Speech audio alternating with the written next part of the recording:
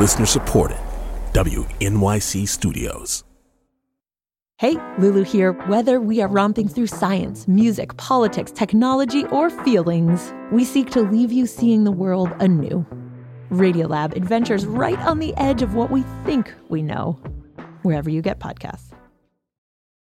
Every person who can vote should vote on Election Day. I'm Brian Lehrer.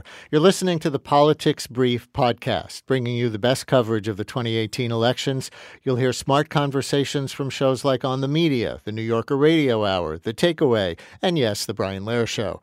Plus, great reporting from our WNYC newsroom. We'll give you the information you need so you can choose wisely on Election Day. Welcome to Politics Brief. Power. The thing about power is it's strongest when it is unspoken. The kind of quiet power that roots down into our lives and grows up through our homes and our families, our intimacies. The kind of power that really starts to feel immutable, like it's just there, and like it always will be. That is the power that men have long held over society.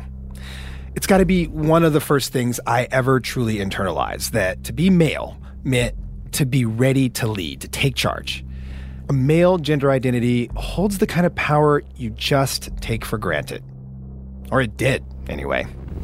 Do we retreat or do we fight? I say we fight. I came here tonight to make you a promise. I'm just getting started. We will be here, and we are going to rock the world in the next 2 years. Rock it!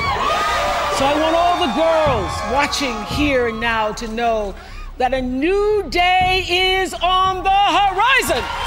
We need to stand up for what we believe in. We need to change the world. And to those who would dare try and silence us, we offer you 2 words. Time's up. We are just weeks from an election. It is increasingly conventional wisdom that this will be a wave election, a big partisan shift toward the Democratic Party.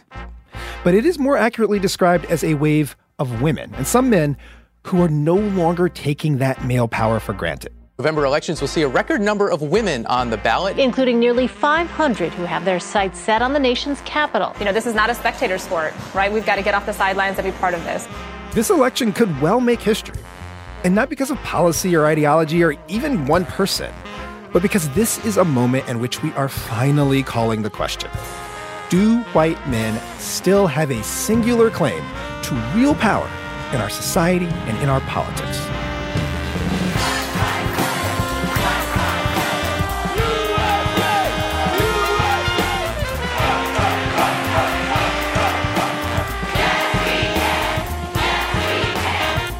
This is the United States of Anxiety. I'm Kai Wright, and in this season, gender, power, and the midterm elections.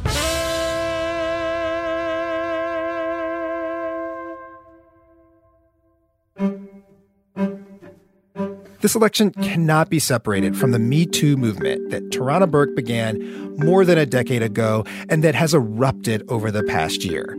It is impossible to ignore the connection to the president, to the utter lack of accountability he faced for bragging about sexual assault. I gotta use some Tic Tacs just in case I start kissing her. But right now, Christine Blasey Ford says she was sexually assaulted by Kavanaugh more than 3 decades ago when they were both teenagers. Just weeks from Election Day, the Me Too tide is crashing into the White House. This past weekend, Christine Blasey Ford came forward to describe an attempted rape. She says that Supreme Court nominee Brett Kavanaugh assaulted her when they were teenagers. And as we produce this episode, it's unclear how that news will affect Kavanaugh's confirmation. But whatever happens, it already feels like a watershed moment in American politics.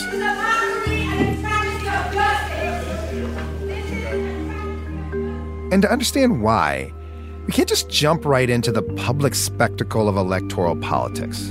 We have to first consider the private, personal way male power has operated in the lives of millions of women, and what it means for women to challenge that power.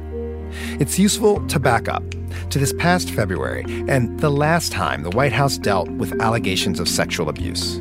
This is the pattern, obviously, of the alleged assaulters and abusers that the White House has defended, most recently with Rob Porter, Roy Moore in Alabama. Rob Porter. He was part of the president's inner circle, responsible for what did and did not land on the president's desk. And apparently Trump quite liked him, though probably not so much now, since he was a source for Bob Woodward's new book. But Porter left the White House earlier this year amid questions about domestic abuse. WNYC reporter Amanda Aronczyk has our first story of a woman who pushed back. And just a note that a lot about this story is disturbing. There's offensive language and there are descriptions of abuse.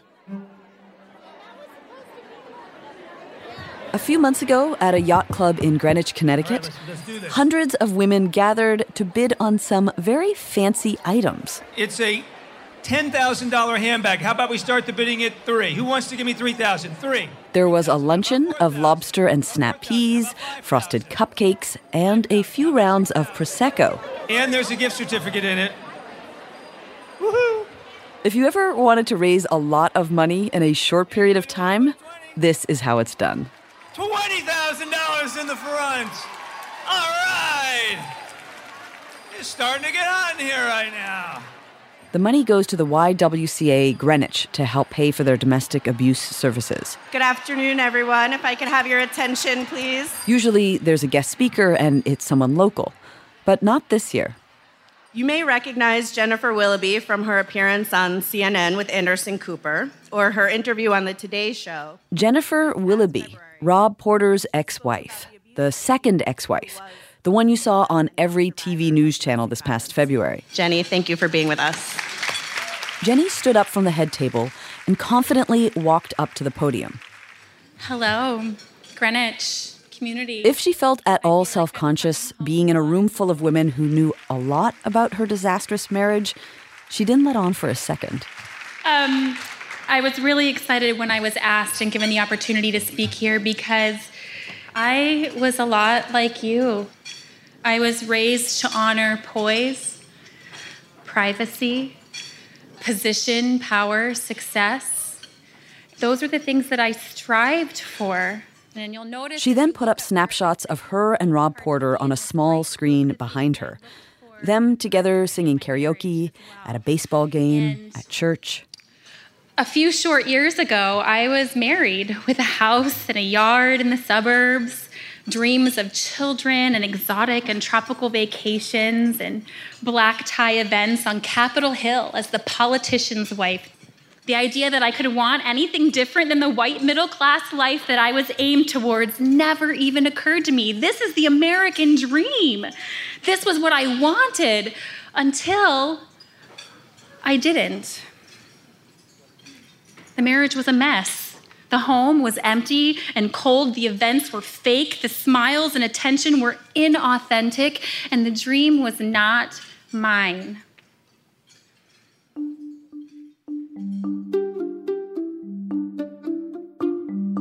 Here's the story you might not know about Jenny Willoughby. By the time she appeared in the news, it had already been a few years since she divorced Rob Porter. She had more or less moved on. At the time, what propelled you to come forward? So this is a thing that I think has been lost in translation in a lot of the media coverage, that I somehow came forward with this story. I'm not that woman. I didn't see domestic violence as my cause, and I certainly didn't want to be the torchbearer. Before everything became public, did the people around you believe you? I didn't really talk about it. I hadn't told anybody anything.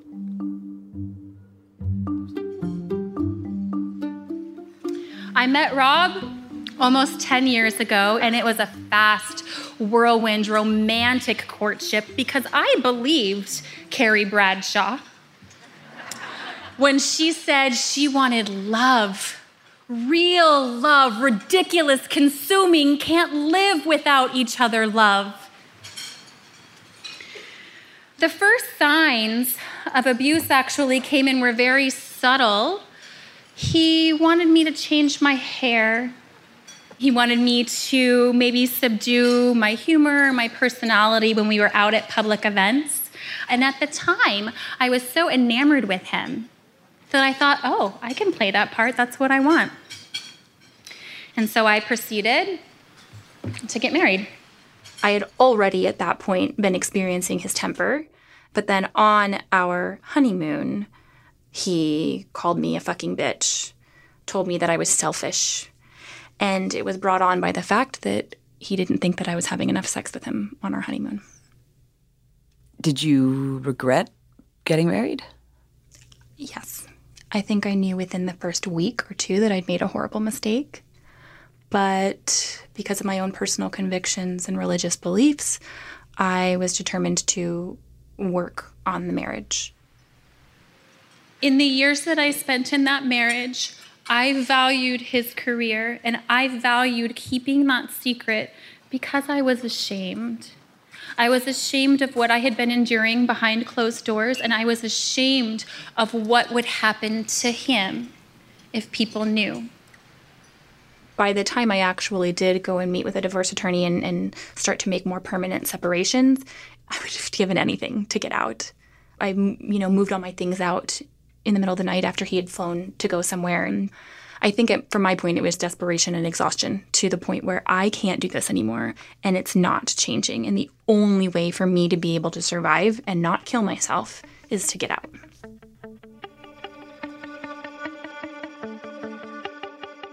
Their marriage ended in 2013. So flash forward now to January of 2017 and the inauguration of Donald Trump. On that day, Rob Porter officially began his job as White House staff secretary. He started working closely with the president, drafting the State of the Union. Meanwhile, the FBI is doing background checks on the new administration. They contact Jenny Willoughby. So the first time that she describes in detail what happened in her marriage is to the FBI.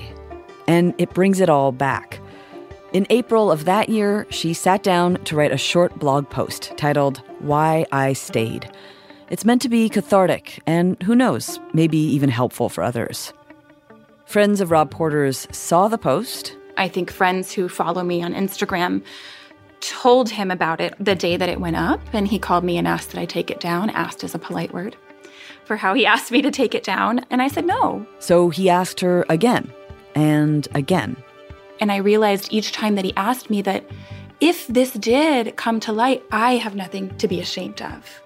For 10 months, no one even noticed her post until some political enemies of Rob pointed reporters to that blog post. Then everything started moving quickly. And I got phone calls from 2 reporters within an hour of each other, both of whom indicated that they had this blog post and they had questions about my marriage. Jenny had to decide. She could lay low, or she could agree to talk to the media about her marriage.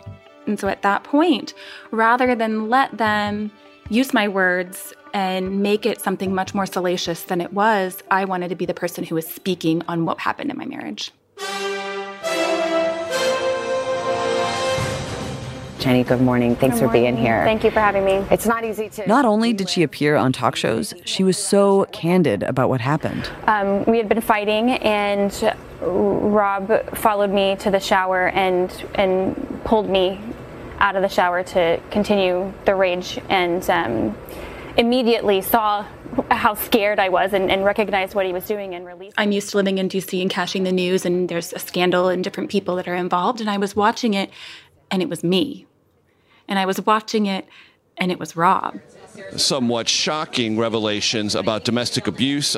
There are denials, blanket denials from Rob Porter, saying that the context is larger. It's not the full understanding. And it was just this surreal out-of-body experience. If ever there was a moment when the White House demonstrated that it simply did not care about the experiences of women, this was it. They called Rob Porter a man of integrity and honor. They couldn't say enough good things about him. Rob has been effective in his role as staff secretary, and the president and chief of staff have had full confidence and trust in his abilities and his performance. What they couldn't refute was a photo.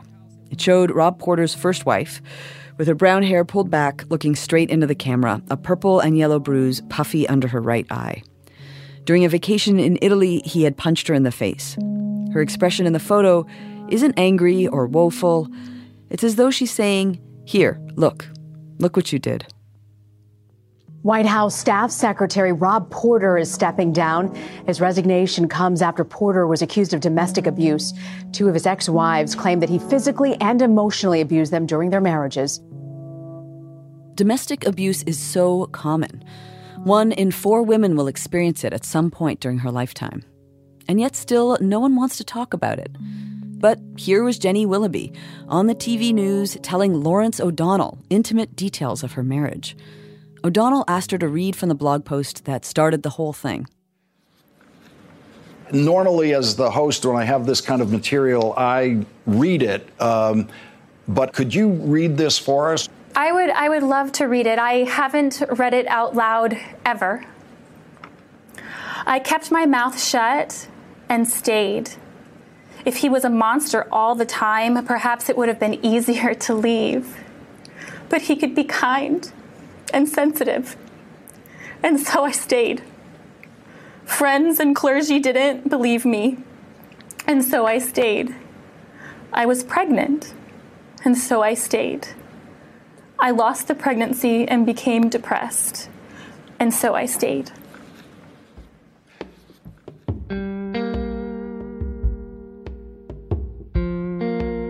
There were 2 kinds of responses to Jenny's story, and they battled it out on her blog. Now, I'm going to read you some of the comments, and I need to warn you that some of this is really nasty.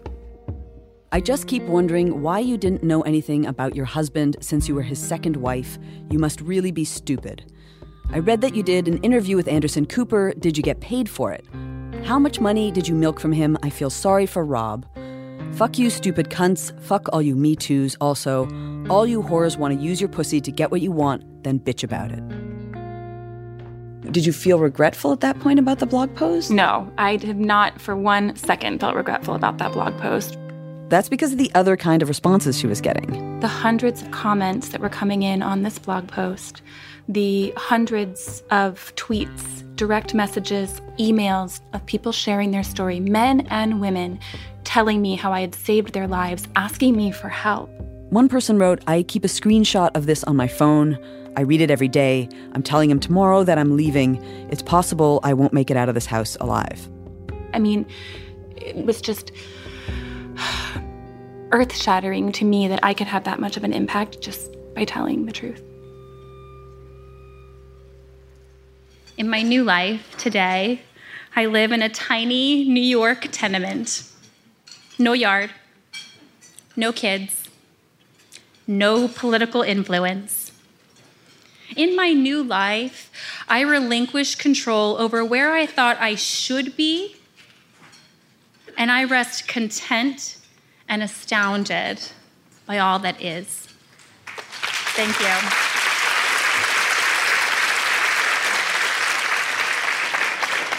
Ladies and gentlemen, if you still think this is a story about the White House, you're missing the point.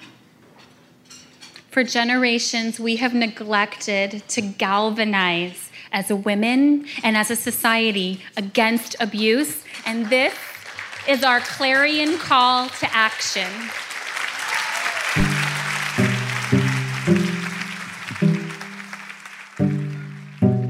Jennifer Willoughby stood and rejected a man's assertion of power over her life.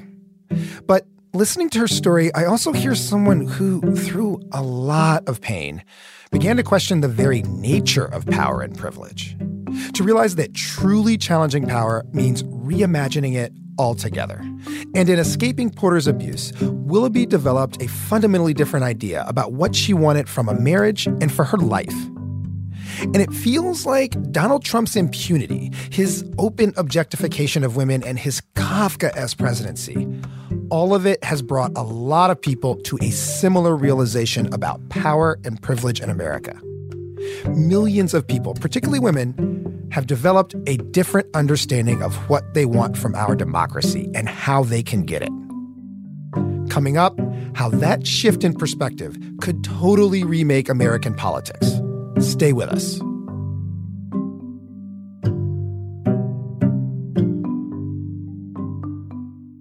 You're listening to the Politics Brief podcast. We'll be back after a quick break. This week on the New Yorker Radio Hour, a young writer attaches himself to a rising star in politics named Barack Obama. Interesting guy, speaks in what sound like paragraphs. Very good posture, that guy. Enviable posture.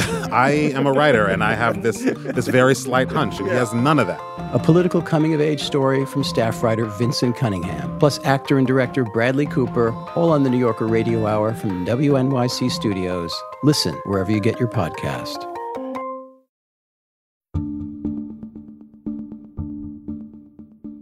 Much has been said about the record number of women running for office and the diversity of them. A black woman in Georgia and a transgender woman in Vermont are mounting historic gubernatorial campaigns. A 28-year-old Latina in Queens has already ousted one of the most powerful Democrats in Congress. But it's more than the candidates. It's also the organizers. And many of them are also women who looked up after the 2016 election and decided something has got to change. WNYC reporter Nancy Solomon has spent months with one such group of activists who are working hard to flip New Jersey's 11th congressional district for Democrats. Hey, Nancy. Hi, Kai. So where does the story of this congressional race begin? Well, the whole story about this seat really begins, at least for our purposes, with a woman I met named Saily Avalenda. Saily Avalenda. Okay, so who's Saily? She's a suburban mom. She's got 2 kids, and she worked at a bank. She's a lawyer, and she was never politically engaged or involved except for going to vote until November 9th, 2016, the morning after the election. I cried my eyes out, and I vowed to my husband that I never would sit on a couch again and watch anything happen. I just remember thinking, I don't have any excuses anymore. I mean, I have a skill set. I have a voice. What's holding me back from doing anything? And I think everybody that I've talked to kind of felt the same way. If not for voters like me who didn't get off the couch, maybe we would have had a different result. So I took it personally. So she's really impacted by this, as many people were, and now she's got this sense of urgency. What's her next step? Well, she does what everyone does. She goes to her computer and she starts looking for help. Within a couple of days, she joins a group on Facebook, and this group is growing and growing. And finally, somebody says, hey, why don't we meet in person? And so a bunch of people show up at a coffee shop. And, then you start to see quite quickly that this group is being driven by white suburban women who were new to political activism. No step that we took, other than maybe forming the organization, was entirely planned out and mapped out in a way that I was used to with my corporate and legal background. Like, you don't do things on the fly. You don't just form organizations with strangers, 10 or 11 people you just met maybe last week. But we all bought into the mission of what we were trying to accomplish.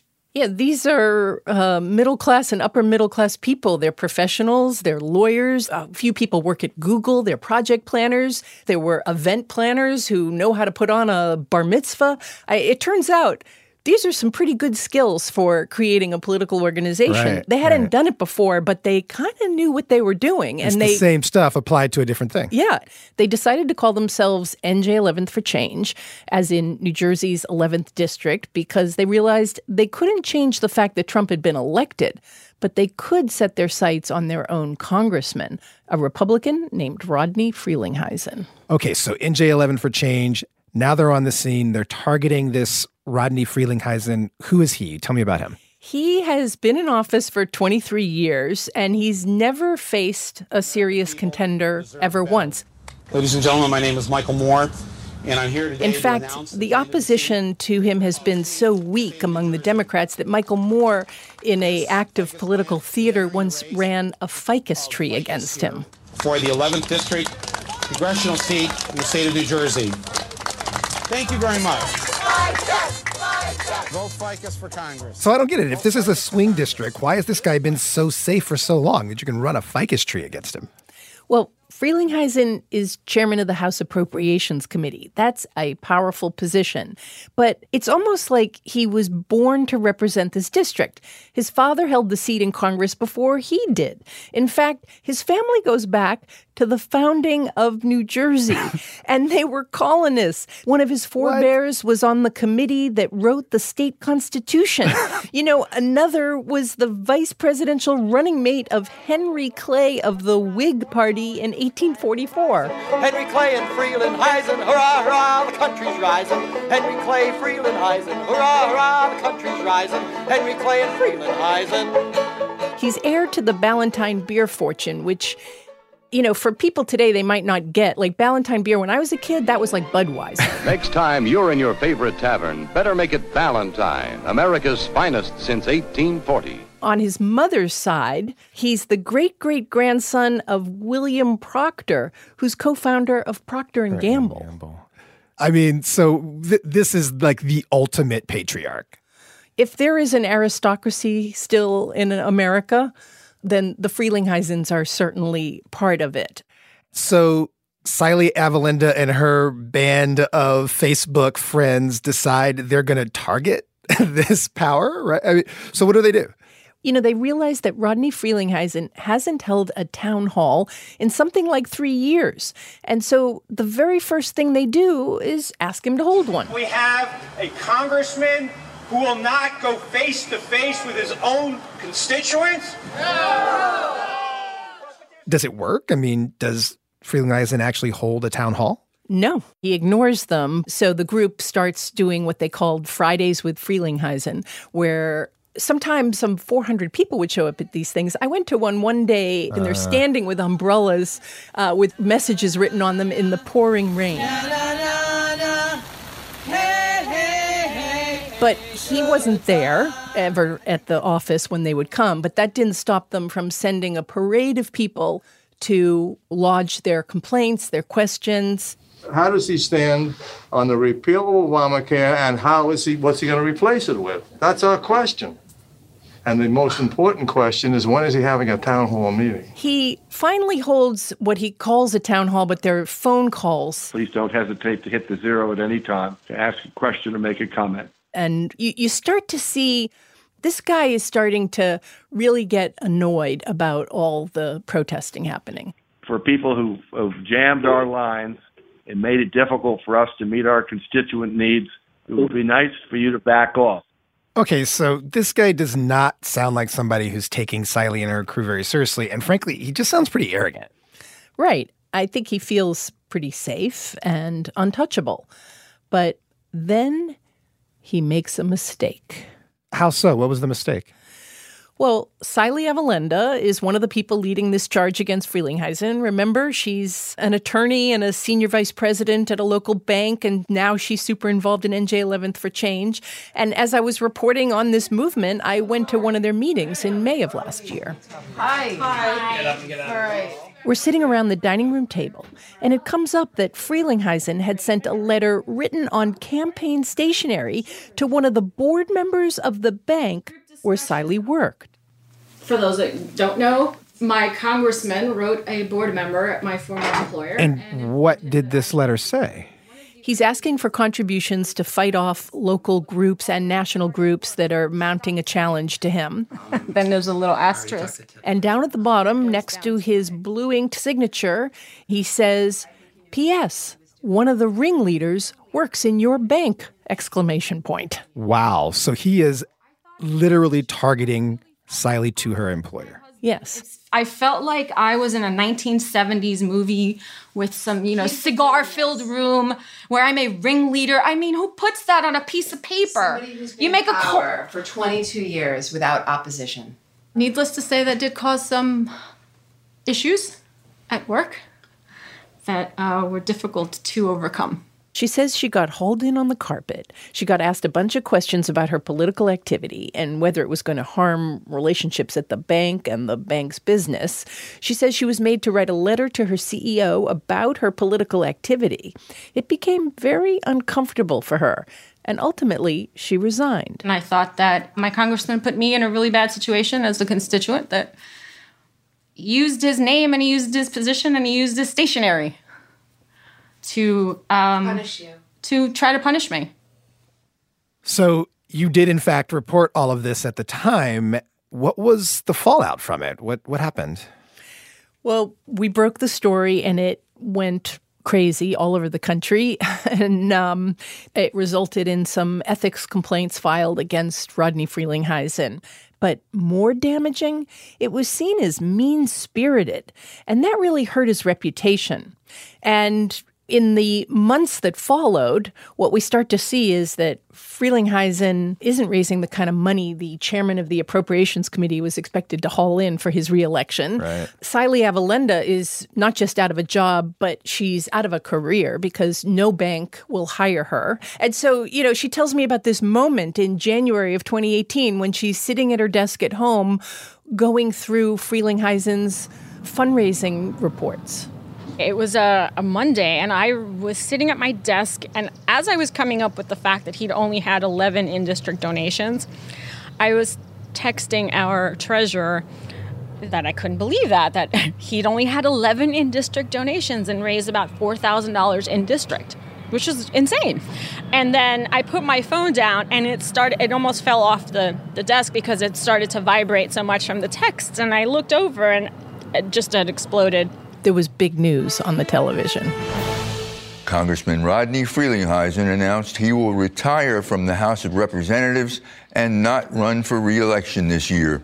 That's a mighty position to give up. But I was really stunned. I just couldn't even believe it. It took 447 days from the November 2016 election to have him resign. 447 days. So, wow, does Saily take credit for that? No. And believe me, I've tried to get her to. But now she's NJ 11th for Change's executive director. But there's something else. A Democratic candidate entered the race early, the kind of candidate Rodney Frelinghuysen had never seen the likes of. And then when I saw that we had a congressman who was refusing to hold town halls and meet with his constituents, I decided to run for Congress. Right. That is Mikey Sherrill, who really has become one of the stars of this campaign season. She's the kind of candidate made for this district. She's a former Navy helicopter pilot. She's a former federal prosecutor. She's a mom of 4 kids. She's telegenic. So she starts visiting the protests, and then when she announces her candidacy, just takes off running, and there's just now this groundswell of support behind her. So Frelinghuysen was facing not just NJ 11th for Change and Saily Avalenda and the mistake he made, but this new candidate who really fits the mold of what the Democratic Party is putting forward these days in these swing districts. I am so honored to be your candidate. And I am so proud to declare that we are ready here in New Jersey to flip this seat and turn the 11th district blue.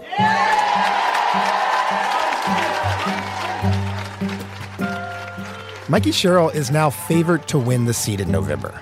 And Frelinghuysen is one of more than 24 Republicans who have decided to walk away from elected office entirely. That alone is a historic number, and it's a big part of why it's at all conceivable that Democrats could take over Congress. Overall, there are now nearly 40 Republican seats in the House that Democrats are either favored to win or that are very competitive. Many of those seats should be safe for Republicans.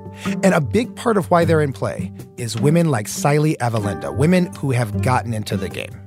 These women could change the math of American politics. And that's the real story here, because this election will almost surely turn on a wonky but really pivotal indicator, something political scientists call the gender gap. That's the difference between the percentage of women and the percentage of men voting for a given candidate. This is Amy Walter, national editor of the Cook Political Report and co-host of The Takeaway here at WNYC. She says the gender gap is not just the so-called women's vote.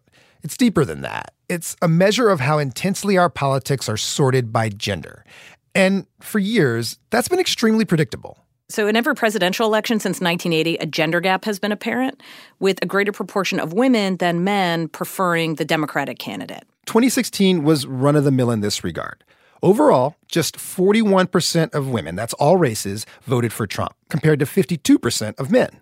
So that's a gender gap of 11 points, right? 52 minus 41. In 2012, it was 10 points. With women stacking for Obama. It's almost always like that in presidential elections. Double-digit spreads, women for the Dems and men for the Republicans. But congressional elections tend to be less defined by the big cultural divides of presidential politics. So in midterms, in years like this one, when there's no presidential vote, the gender gap shrinks dramatically, down to single digits. But this year, so far, polling suggests the gender gap could be off the charts, way into the double digits.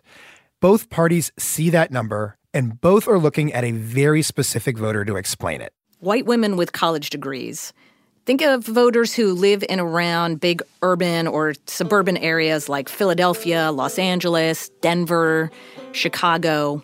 These women are not reliable Democratic voters, not in congressional elections. The Democrats have always been able to count on women of color and young women, and they'll need those voters again this year. But the question is whether Donald Trump has turned white women with college degrees into reliable Democrats. If they were able to do that, that would be historic. In New Jersey's 11th district, polling this summer put Mikey Sherrill in the lead with a very presidential 10-point gender gap. And that may be happening all over the country. But before we go any further with this season, we got to acknowledge this has happened before. There was another political moment, one with explosive allegations against a Supreme Court nominee that also got dubbed the Year of the Woman. Mr. Chairman, Senator Thurmond, members of the committee, my name is Anita F. Hill, and I am a professor of law at the University of Oklahoma. How'd that end? What long-term impact did that have on Congress and on the balance of power in Washington? That's our next episode on the United States of Anxiety.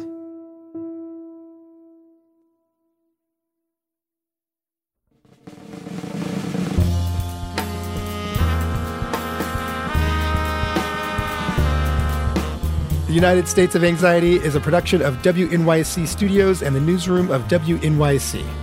This episode was reported by Amanda Aronchik and Nancy Solomon. Our producer is Jessica Miller. Casey Means is our technical director. Our theme music was written by Hannes Brown and performed by the Outer Borough Brass Band. This episode was edited by Christopher Worth, Kari Pitkin, and Karen Froman, who is also our executive producer. Jim Schachter is vice president of news for WNYC, and I'm Kai Wright. Thanks for listening. The United States of Anxiety is supported in part by the Economic Hardship Reporting Project. Additional support for WNYC's election coverage is provided by Emerson Collective, the New York Community Trust, and New York Public Radio trustee Dr. Mary White.